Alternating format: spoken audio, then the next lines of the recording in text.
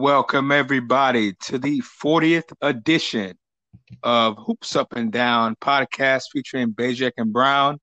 We thank you for joining us live here on Anchor.fm.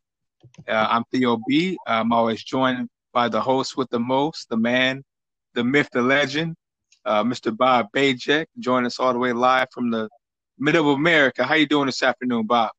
I'm doing great, Theus. What up, BNB Nation? I'm excited to talk All-Star game. All-Star weekend. We're on the tail end of All-Star weekend. Definitely an action-packed episode getting ready to head into the second half of the NBA season, Bob, for our audience here at Anchor.fm and ourselves. And we're going to recap the exciting highlights from All-Star weekend and also kind of get into what we expect for the second half. Maybe some of the teams that are right outside the playoffs who will make a playoff push. Maybe some of the teams that might disappoint us in the second half. Some teams that start off hot that might go the other way. Also, we'll get into some of the news around the association for our audience here today. Talk about, of course, a former All-Star who signed with a perennial championship contender yesterday, and also a few other big names who may be on the move soon. Definitely will delve into a little bit of the college hoop scene. Of course, it's our favorite time of year along with our audience, Bob. It's March Madness, so we'll get into that a little bit, and also our viewer questions as well. And Bob, of course, as you mentioned earlier, we just came off the star-studded All-Star weekend, kind of a different format. Not sure, were you in appreciation or did you enjoy having all the events on one day, or will you kind of be excited more for next year when we go events out over the whole weekend?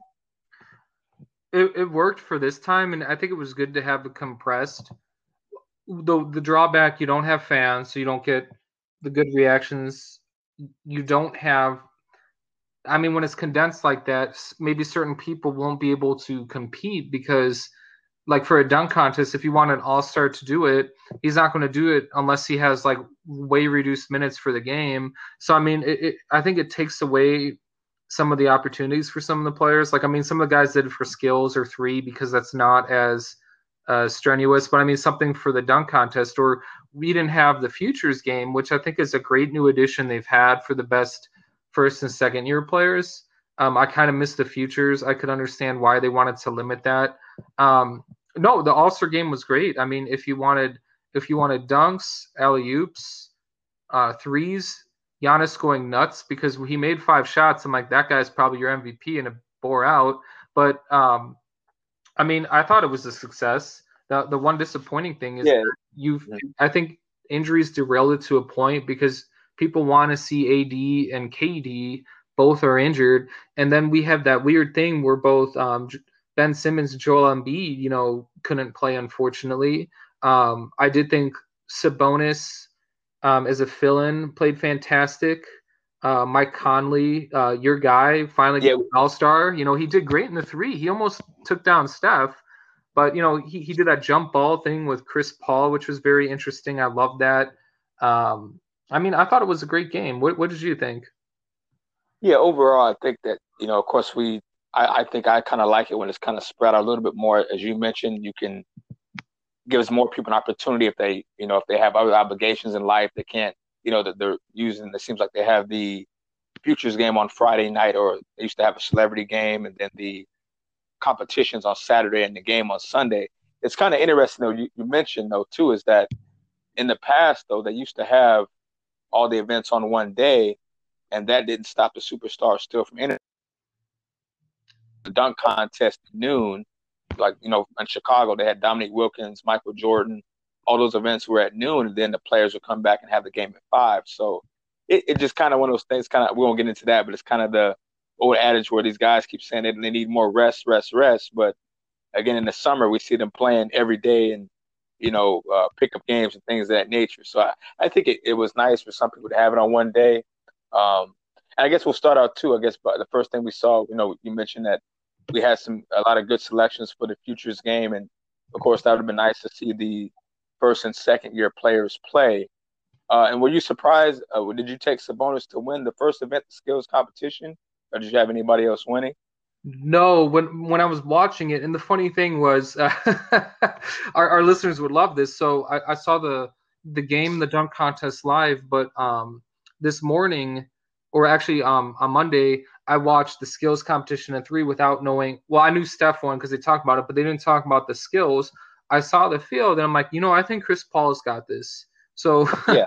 I was a little wrong. Chris Paul was kind of sloppy.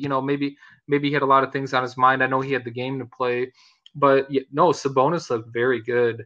I mean, it's kind of funny that him and Vucevic are big men, and they were the finalists. It's kind of interesting seeing the guys who excel being big men, and I kind of wrote about it last year on the Basketball Writers. To be effective, you have to know how to dribble, pass, and shoot, and these guys can do it. Yeah, it's kind of maybe a prerequisite to how the game is being played now is that, of course, the bigger men are becoming more skilled and skilled.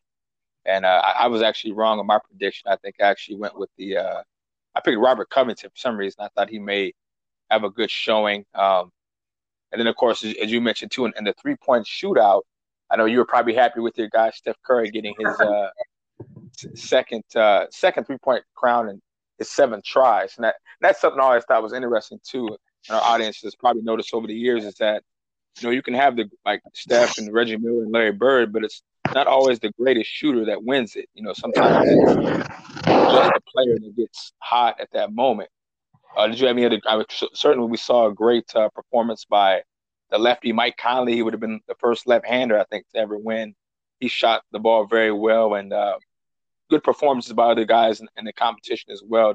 And that's become almost the highlight of the skills competitions is the 3-point shootout because you have the big names that get involved in it. What were you impressed by Steph's performance there? Almost going perfect. That and Conley, like Conley got a 28, and I think Steph was, he missed a lot on the first one out of the 6 or 7 stations that they had, where you're like, oh, Conley might get it.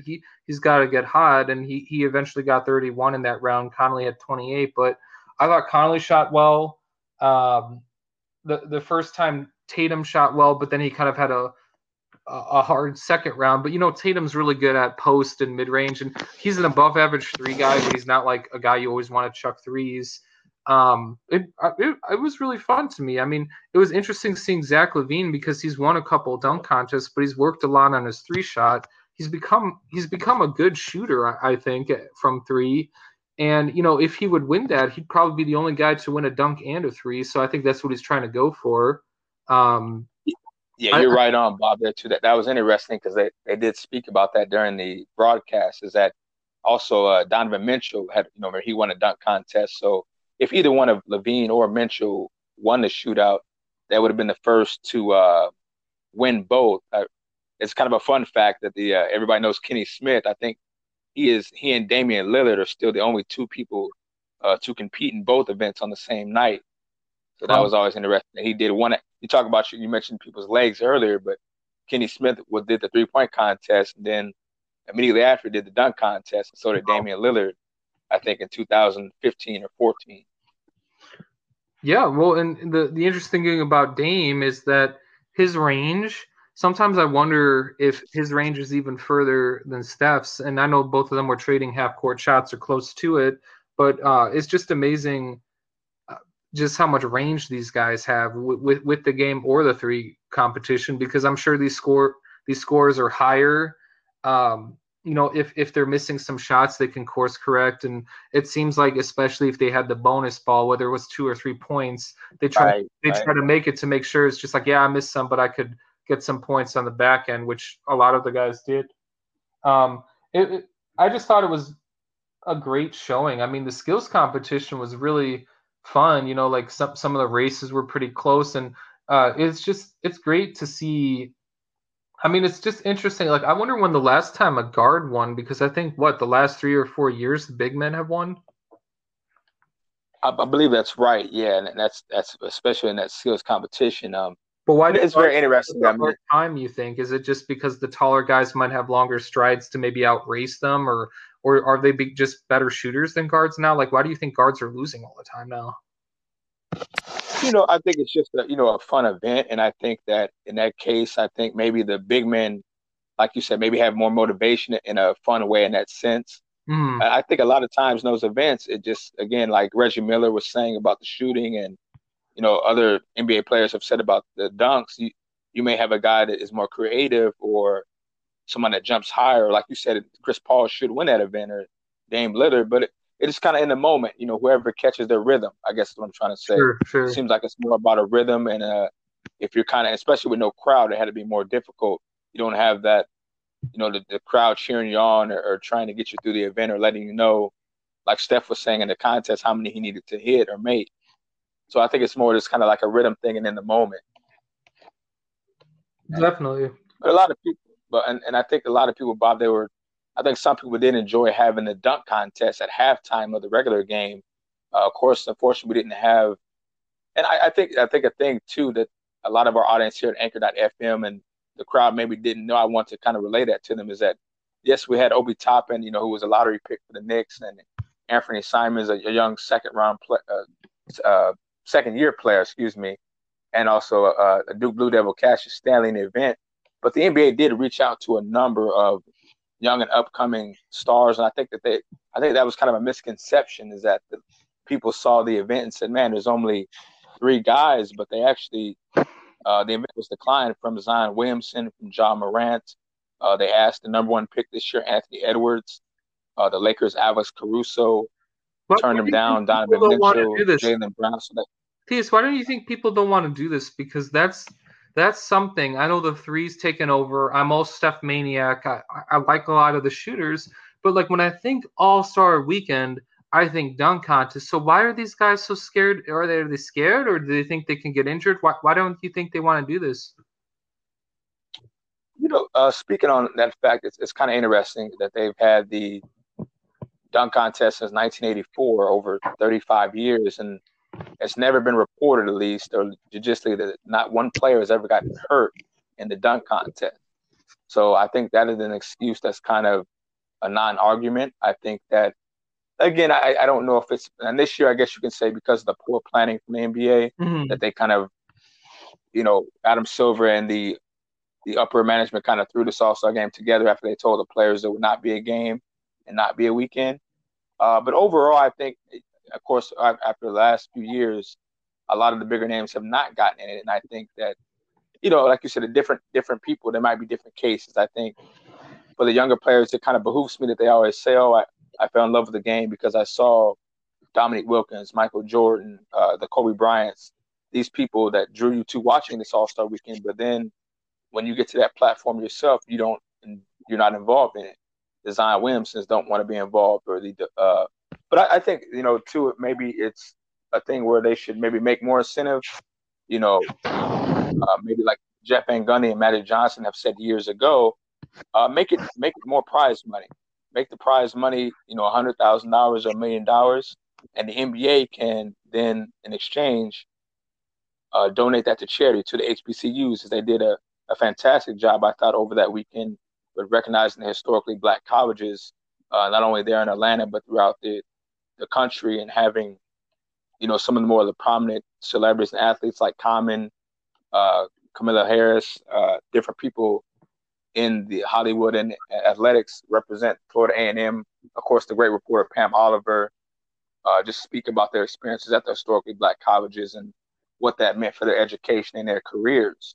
But to get to that point, Bob, I think with the dunk contest, it's just simply they have to kind of reinvent the wheel with it. I think they did a good job of taking away the props and just make it about skill, make it about artistry and athleticism, and let the guys dunk. I think they need to have a bigger field and kind of go back to what they used to do. If you have 8 guys or 10 guys in it, just like the dunk contest, and then just, make there a time limit and just no props, no teammates, let them do what they have to do and see how it turns out.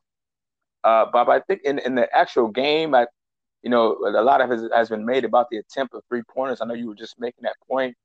144 3-pointers taken. Wow. Which to me kind of took away the fare of the game. I mean, you can't even. And in the past, kind of you want to bring in that element of, okay, I want to see Kyrie Irving against, Chris Paul. I want to see them guard each other. But at that point, when we got guys launching 153s, nobody's even you can't even guard anybody. You're not even going to see anybody get dunked on, or Rudy Gobert try to block a LeBron James for that instance. I was disappointed. What did you feel about the lack of action? I was disappointed with I love blocking. That's one of the things that got me into basketball. Just seeing, when I was younger in the mid '90s, early 2000s, we had some great shot blockers. You had Shaq, Patrick Ewing, Dikembe Mutombo, Alonzo Mourning, and some other guys. Scottie Pippen and Jordan could block here and there. I know they were shorter guys, but just not having the fear when someone's going to the rim, that's just exciting. And you're right, having guys like Gobert, Domantas Sabonis is actually a pretty good shot blocker, even though it's not talked about. LeBron is great chase down block. But who did you want to see, like, as far as, like, I'm saying, I guess in that instance, like in that game, I'm saying is that, like, do you think that took away from from some of the excitement, like guys guarding each other, or guys, maybe two guys defending each other? Well, I really liked, I think I mentioned earlier, having Conley and Chris Paul. That might be like one of the shortest jump balls in NBA history. That was exciting. That was kind of quirky. It was fun. Chris Paul doesn't know how to do it because he had like 3 faults, but maybe he was just goofing around. Sure. I really thought it was fun when Jaylen Brown and Jason Tatum, I think, had the right idea. They went after each other about 3 or 4 times, and I noticed that. I thought it was great. Those two guys are like iron sharpening iron on that Celtics team. If they're going to have any chance for a title, those two guys have to be great. I really like that, but I agree with you. Like maybe LeBron should have tried to go after some of these guys. Maybe some of the competition again. There were a ton of injuries. Like I even saw I thought Devin Booker was on the thing, but he got injured and Conley replaced him. I do think the 76ers guys really liked the All-Star game, and they would have probably gone against each other. Or I guess, Bob, what I'm asking in general, I guess it's not about who was there and who was not. I'm just saying, do you think the amount of 3-pointers taken takes away from the competition? I mean, like you mentioned, Brown. I think a little bit. I mean, you want to see Steph and Dame shoot threes, and they did a really good job. But yeah, I mean, some guys who are not as skilled as 3 were doing it. Though I did like, people trying to push the pace sometimes. You had people doing a lot of alley-oops, which was fun, so I did enjoy that. But it did take away some. I mean, you didn't really see that much half court, though I think they want to run the floor. But I did think people were just chucking a lot of threes. And again, Steph and Dame made enough where that entertained me. But like Kyrie was kind of off and some of the other guys. But yeah, it does. I mean, you want to see some mid-range. There was barely any mid-range in the game. Hey, folks, we want to thank you again for listening to the Hoops Up and Down podcast with Bejic and Brown, live here on Anchor.fm. And we're simply recasting or reviewing the All-Star Weekend. That was the 70th actually All-Star game overall. But Bob, too, and I think that's the thing, Bob. I think a lot of purists growing up, of course, we don't take into account that defense thing is an All-Star game. We don't. That's kind of a lazy take when people say, "Oh, there's no defense." But of course, there's no defense in any All-Star game, whether it be the Pro Bowl or MLB. But I think when people grew up watching, the Isaiah Thomases and Magic Johnsons, the Larry Birds in the All-Star games, they grew up knowing that these guys only had, minimal amounts of time playing against each other per year, and they competed in those games in the 80s and the 90s, not just the fourth quarter, but they played defense on each other for the majority of the game, or at least competed and made it look entertaining. So I think that element, what we were trying to get to, was lost as far as even other highlights. You want to see other highlights besides guys just launching from 30 feet. It's fun to see a guy make a 3 from the logo, but after that, I mean, there's no effect to it. Sure. I mean, we know that they're able to do that, Steph and Dame, and they do that even in playoff games. But to the simple fact that you want to see all elements of the game, you want to see, other high flyers catch alley-oops, Tatum, Levine. You didn't see any of that in this All-Star game, which was disappointing to some of the fans. But we had hopefully after this. No, would you say that, Theus? There was some good passing in the game. I mean, you put the assists together, there were 93, and Chris Paul had 16 assists. Or you look at Kyrie, he had 12, and Kawhi had 8. Tatum had 7. So some guys are dishing it pretty well. I mean, Steph had a great most of those assists were on 3-point shots. I mean, of course, like you mentioned, you saw the unexpected alley-oops from Steph Curry and Chris Paul kind of two-hand alley-oop. But that's right. I think in general. That's right. And you don't have short guys doing that. And both Steph and Chris Paul, I mean, I was laughing and excited. I mean, they were trying to do some showmanship. But do you remember when Steph was pushing transition, he went through a guy or two, and then Jokic got it was like a behind the back or a behind the back bounce, and then he caught it perfect and laid it in. That was a pretty good play. Do you remember that? I think it was first quarter.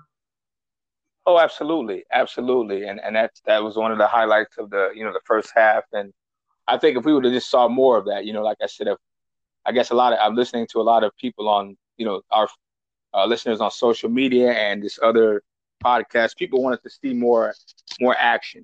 There's no action in guys just, I guess I'm in closing, what I'm trying to say, just launching threes.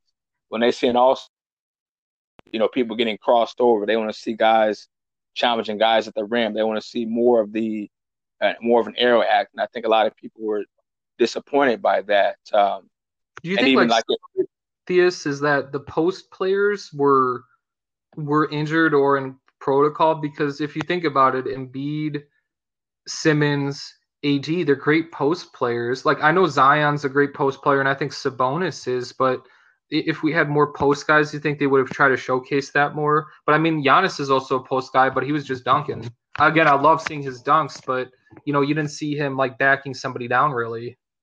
Sure, yeah, and he did a great job of having a perfect day from the field, shooting 16 to 16, being the MVP. But no, I don't think that really mattered as far as the big guys being out there. You see traditionally Embiid is usually on the outside, and also Anthony Davis is a guy that kind of shies away from contact in the paint anyway. He shoots a lot of fadeaways, so he probably would have done a lot more of the same.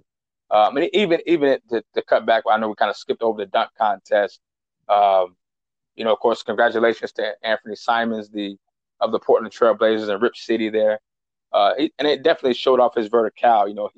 He grabbed the ball. I took the ball for the Nerf basket from 11 feet, came down and dunked it, and then he did a nice dunk where he honored Tracy McGrady and replicated the dunk from the 2000 dunk contest, and at the end did the kiss the rim. And I thought, all credit to Anthony Simons. He did a great job.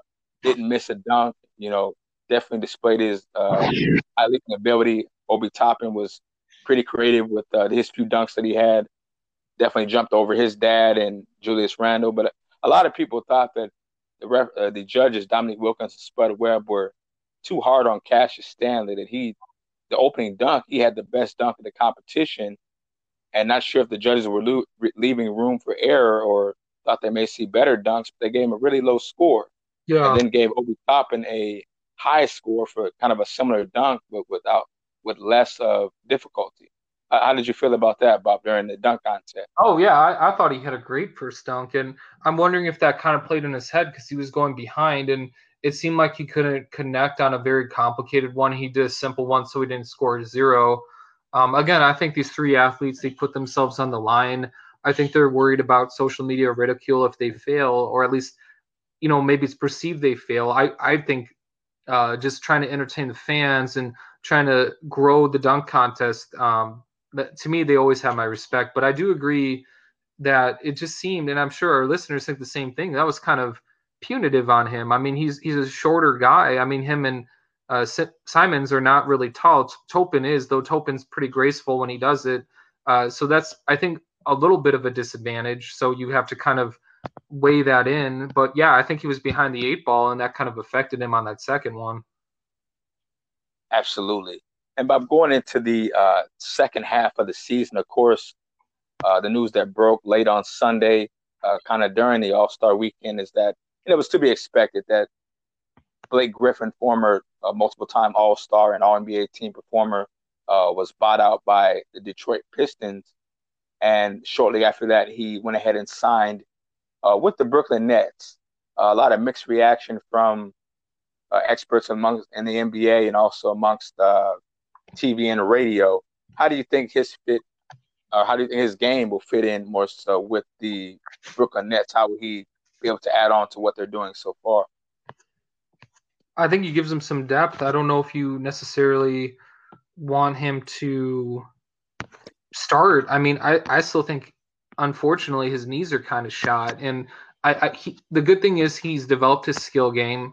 I did watch him in Detroit. I went on a basketball trip where I saw them face the Bulls and the Warriors back in the 18-19 season. He played very well those games. I think he was healthier that year. And, I mean, he can shoot very well. And, you know, he does have some post moves, but just his game was so much predicated on athleticism. And I don't think he's going to give you like star stuff, but he can be a very solid guy on the bench and give you some height. They need that.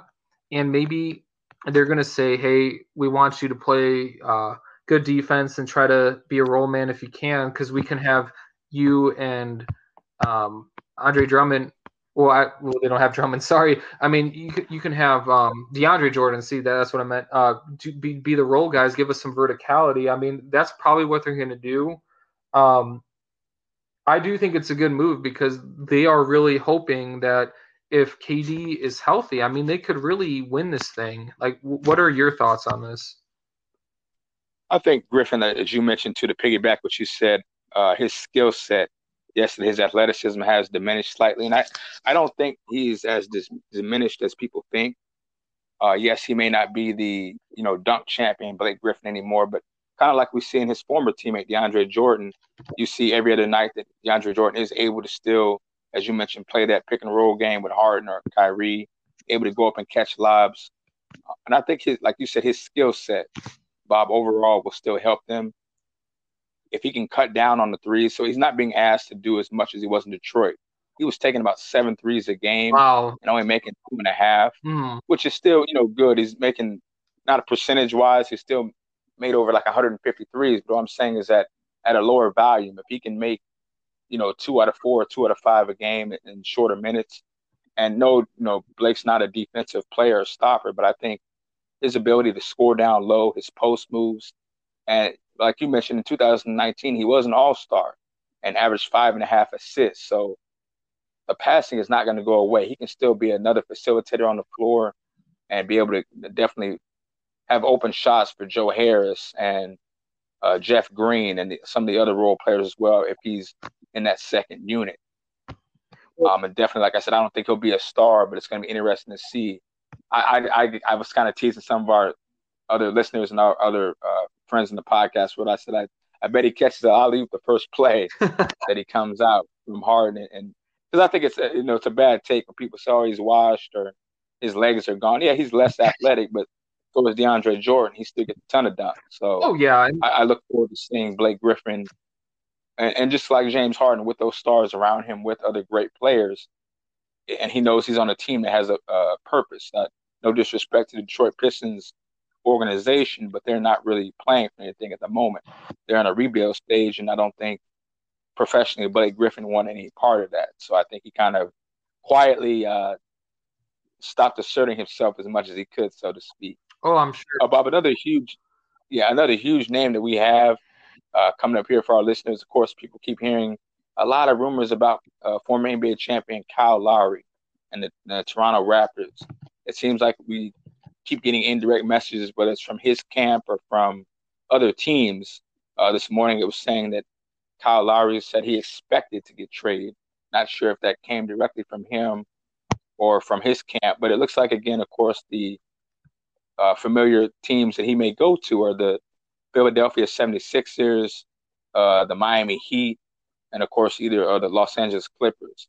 How do you think that would affect the balance of power, like in the West, where Kawhi and Paul George have needed a point guard, or if he ends up going home to Philadelphia? Well, I think the last two teams you mentioned were probably the best fits for him. I mean, he could still do Miami. They're probably worried that Dragic doesn't look that good this year. Maybe age is showing a little bit on that player, even though he played fantastic the last couple of years. But Lowry, if you look at the Clippers, they don't have any great passing. Like, I do think Kawhi and Paul George are above average passers, but they don't have somebody who could do that for such long stretches. And since they lean so heavily on those guys to be great on both ends of the floor, if they're doing the passing game too, I think that's taking too much energy on these guys, and I think that's why sometimes they wear out at the end of games. So if he'd be a force multiplier, besides being somebody who can score, just being a great passer, not just above average, that will free up those two guys besides getting easy buckets, because I do think it's just a lot of stress on them if they have to do that. I think that's a terrific point, Bob, as well. And I know it's to the cringe that a lot of our Raptors friends and friends on social media that they would hate to see another Raptor go to the Clippers. Of course, they already have Kawhi and Serge Ibaka there from their former team. I mean, it looked like they may be adding another if he goes there, but of course, that familiarity with some of his former teammates there as well. And of course, I know in Philadelphia, it seems like they have more assets to send to Toronto. Maybe a couple of some of those first round picks that they have available. Also, maybe one of the younger guards, and Tyrese Maxey. He's had a decent first season, half a season, and Shake Milton. So it looks like maybe Philadelphia has more quality players to give Toronto to help them keep going in the future. Miami, like you mentioned, would definitely be a good spot with Rodgers kind of on the mend. You got Tyler Hero and our favorite Kendrick Nunn, who should have probably been named to the Futures game again. He's playing very well after a slow start. And I think they're going to be rolling too, the Miami Heat.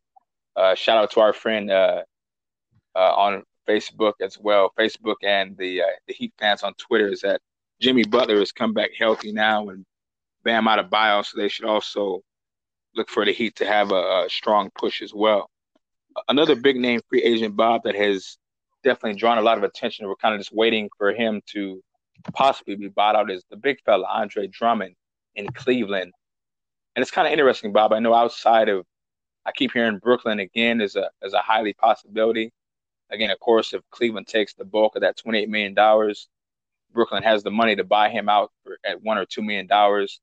Brooklyn has waived their other players that won a 10-day contract. I think it was Iman Shumpert and a few other players that were on 10 days. They let go so they could sign Griffin and possibly Drummond.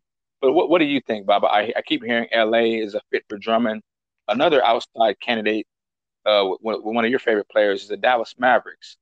They feel that Drummond would possibly be a great plug into the middle there for them to help Kristaps Porzingis be able to roam the perimeter and shoot threes. And, of course, another big target for Tim Hardaway and Luka Doncic to find in the middle.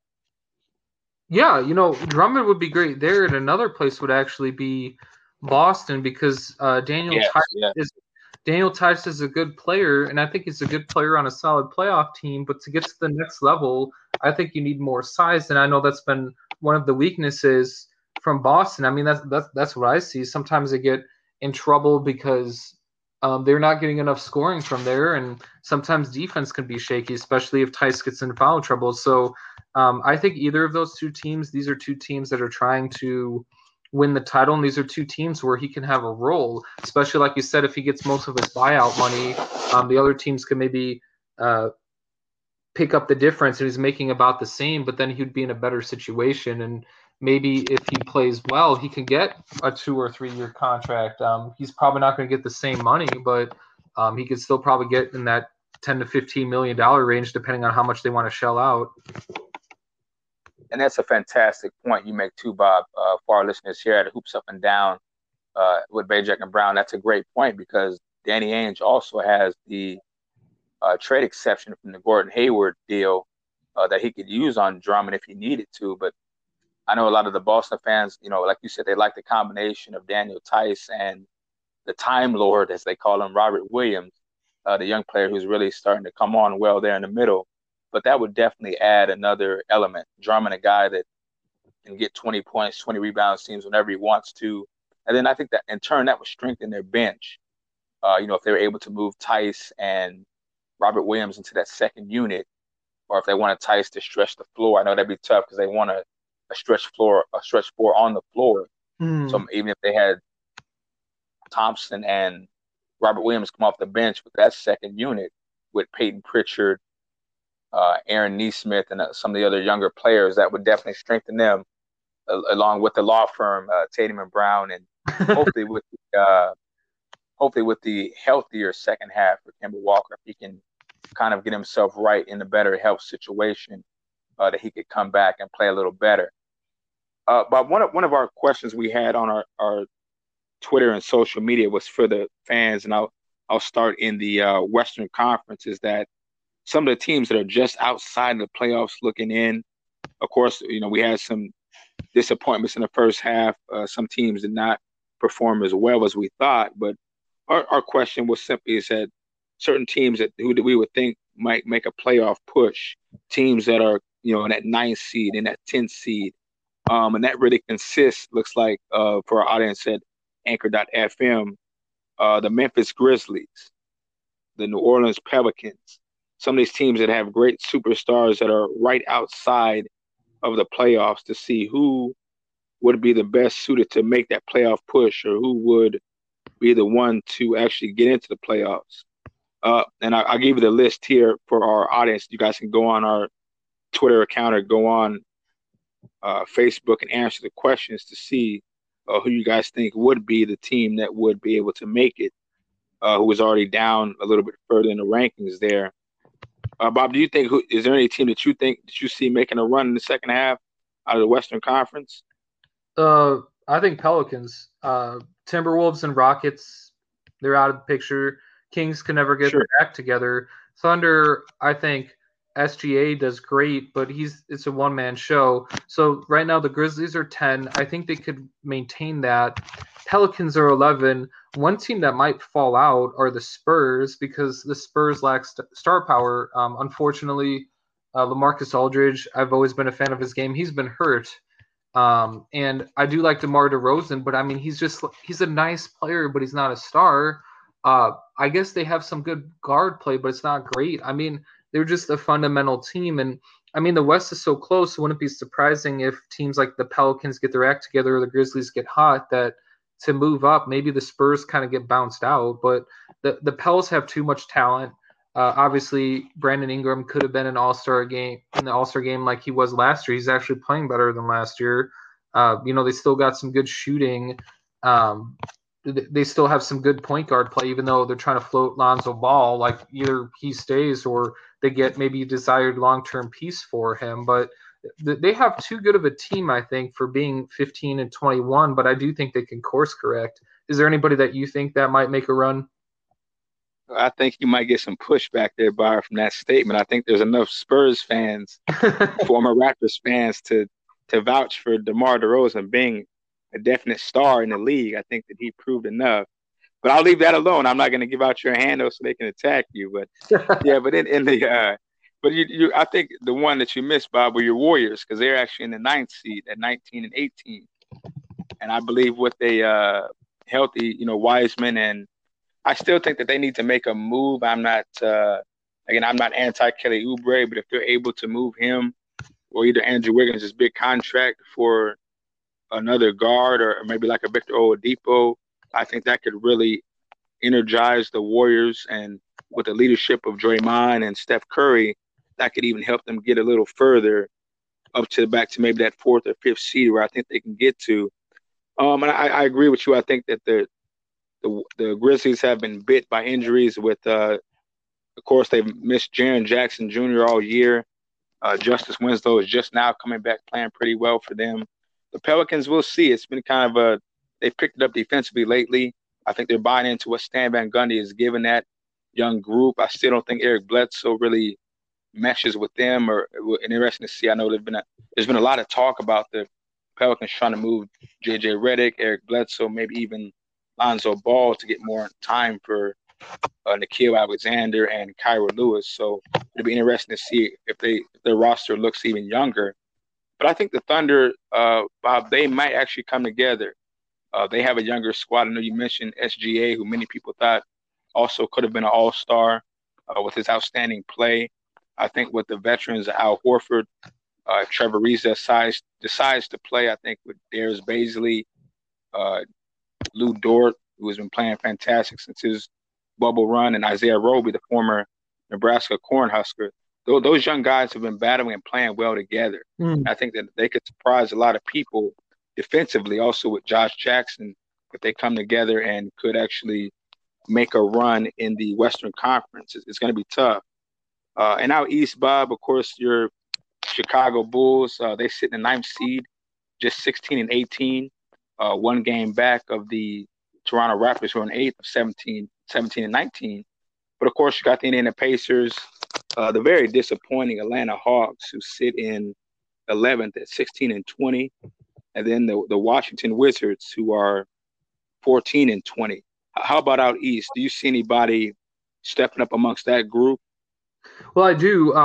So right now the Bulls and the Pacers are at 9-10, where they have a shot at that play-in tournament. But it's quite possible that the Wizards make a move. I know they started very, very poorly, but it seems like Russell Wilson has gotten back in the groove. You were telling me earlier in the year you thought you said Russell Wilson, Bob. Are you giving us a Woj bomb here? Are you saying the Seahawks are going to trade Russell Wilson? See, I got is this on my mind? I was thinking about quarterbacks. Russell Wilson. You're thinking about the Bears getting Russell Wilson.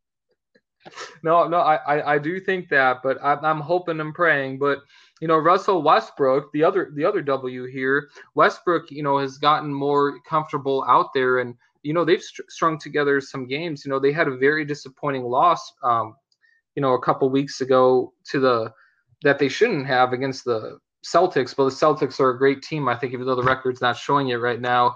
But the Wizards, if they could outscore, and it's the Beal Russell, Westbrook show. I'm keep saying, Wilson here, but with Westbrook, I think they're so dynamic, and we've had too many teams around 500 in the East. They could still make a run at this.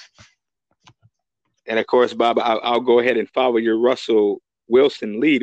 When we can give Russell Wilson a shout out, of course, his sister. Fun fact for college hoops, Bob. Russell Wilson's sister is a player for the Stanford basketball team, and she's actually the conference's defensive player of the year. So we can definitely give a basketball reference to the great quarterback Russell Wilson. Hopefully they can end that saga soon. But his sister Anna Wilson is a guard for the Stanford Cardinal, probably finishing up her career soon. I think, Bob, in the East, though, I think that.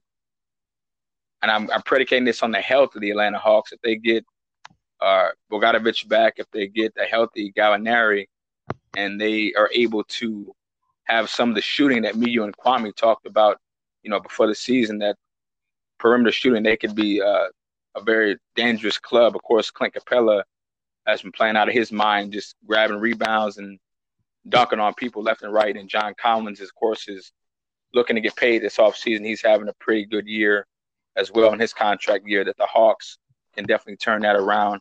I think your Bulls, Bob, I think that like we mentioned all along with their management, Matt Gentile, some of our former guests, and you have mentioned so gracefully, is that they're kind of figuring it out. I mean, with or without Lauri Markkanen, Otto Porter, I think they know that they can continue on without him. They've got great production from Thaddeus Young, the veteran.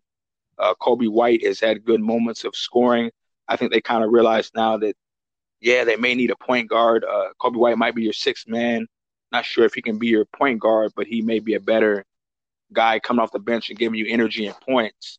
And, of course, Wendell Carter, unfortunately, has been hurt on and off. So I think that it's a season evaluation for your Bulls, and it might be, again, kind of trial by error, but enough experience maybe to get to the playoffs. Because with Zach LaVine, playing out of his mind, averaging 28 points a game, and some of the other players, Patrick Williams doing well in his rookie season, they could actually get into the 8th seed, or like you said, in that play-in tournament, and still be able to evaluate some key decisions in the future, whether they need to continue with Lauri Markkanen and sign him to a max, or let him go, or definitely letting Otto Porter go, and Denzel Valentine has added some nice minutes.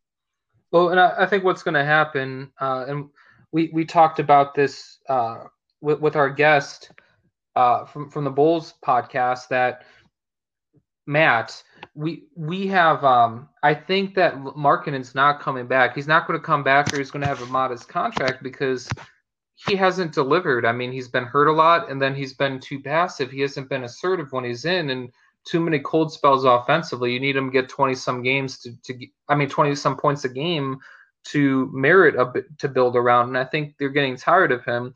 There's been some rumors. I've read some articles that, maybe they want to get Lonzo Ball and flip him.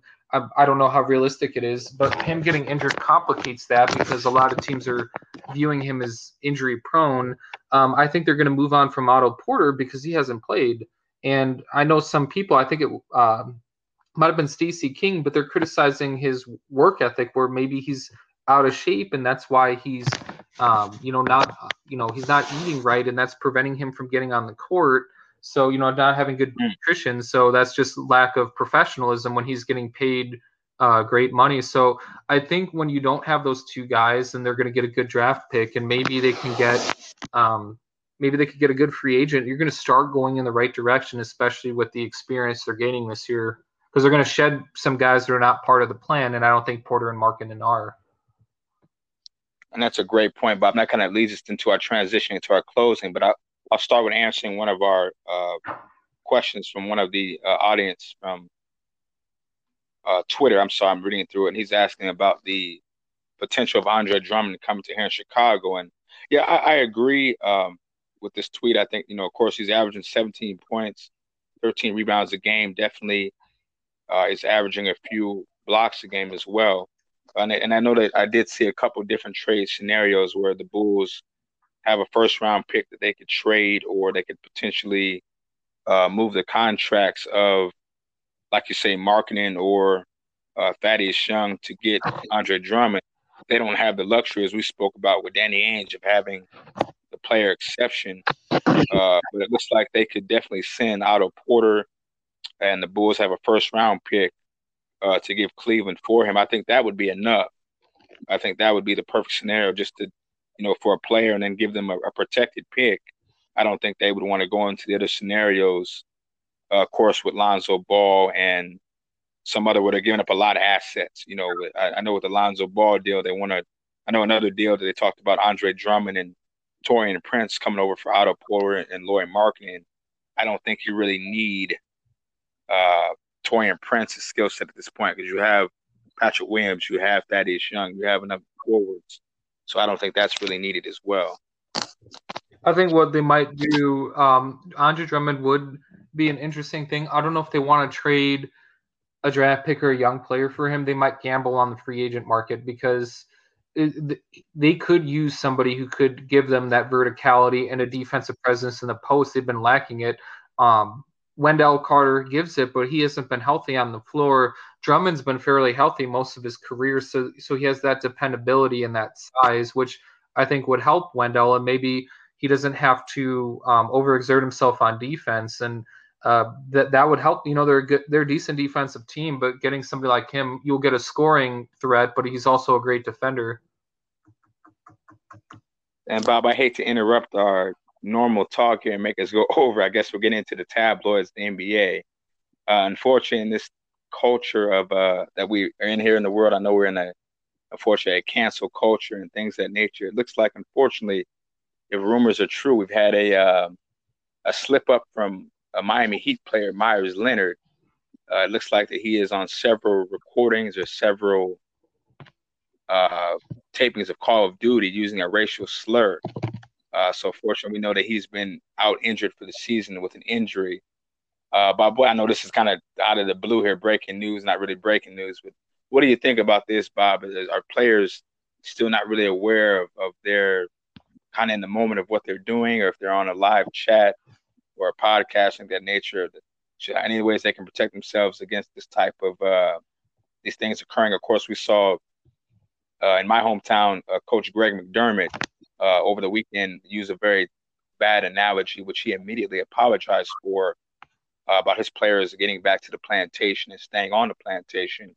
And he did serve a 1-game suspension during the end of the season and will be ready for the Big East tournament. But I guess getting back to the point, Bob, is there anything that Myers Leonard or any of the players can do to be more mindful of their language and speech, especially playing online gaming? Did Myers Leonard, did he use the N-word or something similar? Yeah, that's what it looks like. Again, these are I don't have any reliable sources, folks. I'm getting this from Heat Twitter and NBA Twitter. So, of course, I'm just hearing about social media. But to my knowledge, I think he was one of the players who didn't Neil either trying to address some of the racial inequalities in our country. I do think it's very tone deaf. I think sometimes maybe the athletes, maybe they think it's okay because they have people of color, as their teammates, or maybe they like certain aspects of hip hop culture. But I mean, I think there's just a lack of awareness and empathy. I mean, I think people have to know just how hurtful that word is, and I know a lot of people want to even move away from that word in hip hop culture. Absolutely. It is. Do you think it's? I mean, I know you're going to get some people that say it's an invasion of privacy, but I mean, he is on a live gaming system using these words. Well, and the thing is, it's not being a good role model. And think about this: like we've had these extrajudicial killings or excessive force, and the NBA in the playoffs, and he saw, he went to the finals in the bubble. People had sayings, people were talking to the media or during PSAs about just greater awareness and about just systemic problems in our society. And him saying that, I don't think he's learning, and that's going to hurt him in his NBA career, because I mean, if he's saying this on a gaming system, these are probably his thoughts, and he's not going to mesh well with teammates. So it's just not a good thing, Theus. I don't know what else to tell you and our audience. Absolutely, I think you're 100% correct there, Bob. And we again want to thank the listeners for listening, and our audience today on Anchor.fm on informative Bajik and Brown Hoops Up and Down podcast. I think we've decided to go with Hoops Up and Down podcast with Bajik and Brown, the new verbiage or wording. So, folks, we want to thank you for joining us for episode number 40. And Bob, do you have anything for our listeners in closing? So, we're going to have the tournament come up. So there's going to be a lot of tournament games coming up, for the conferences, and they're going to go to the NCAA. You got some great players like Cade Cunningham and Evan Mobley, players that Dan O'Brien mentioned in earlier podcasts. I've seen some of their highlights. Fantastic players. And Gonzaga and I would say Michigan, those teams look very good. Baylor, those might be some of your favorites if you guys are trying to do some brackets. So you might want to have those teams go pretty far if you're trying to win some money. I think, Bob, it might be interesting, too, on that note, that some of the traditional powerhouses may not make the tournament. My Duke Blue Devils, who are 11-11, Michigan State, North Carolina, Kentucky, definitely some of these schools are struggling. So it may be a different type of a tournament where you don't see some of the traditional names make the tournament as well. Definitely. I mean, you're going to have some star players in, and if you're tired of some of the blue bloods, maybe some mid-majors or teams like I know Georgia and Alabama are playing well in the SEC. Maybe they got a shot to do something. And that is very true. So, folks, again, we thank you for listening to episode 40 of formerly Bajik and Brown Hoops Up and Down podcast. I guess now we're going to go with Hoops Up and Down podcast with Bajik and Brown. And we look forward to seeing you next time and joining us for the next episode. Make sure you go to our Twitter handle, Facebook, and Instagram, all at Bajik and Brown. Answer the poll questions and even come up with some of your own. And we'll put them up, post them, and see what we get. Thank you so much, folks. Have a great day.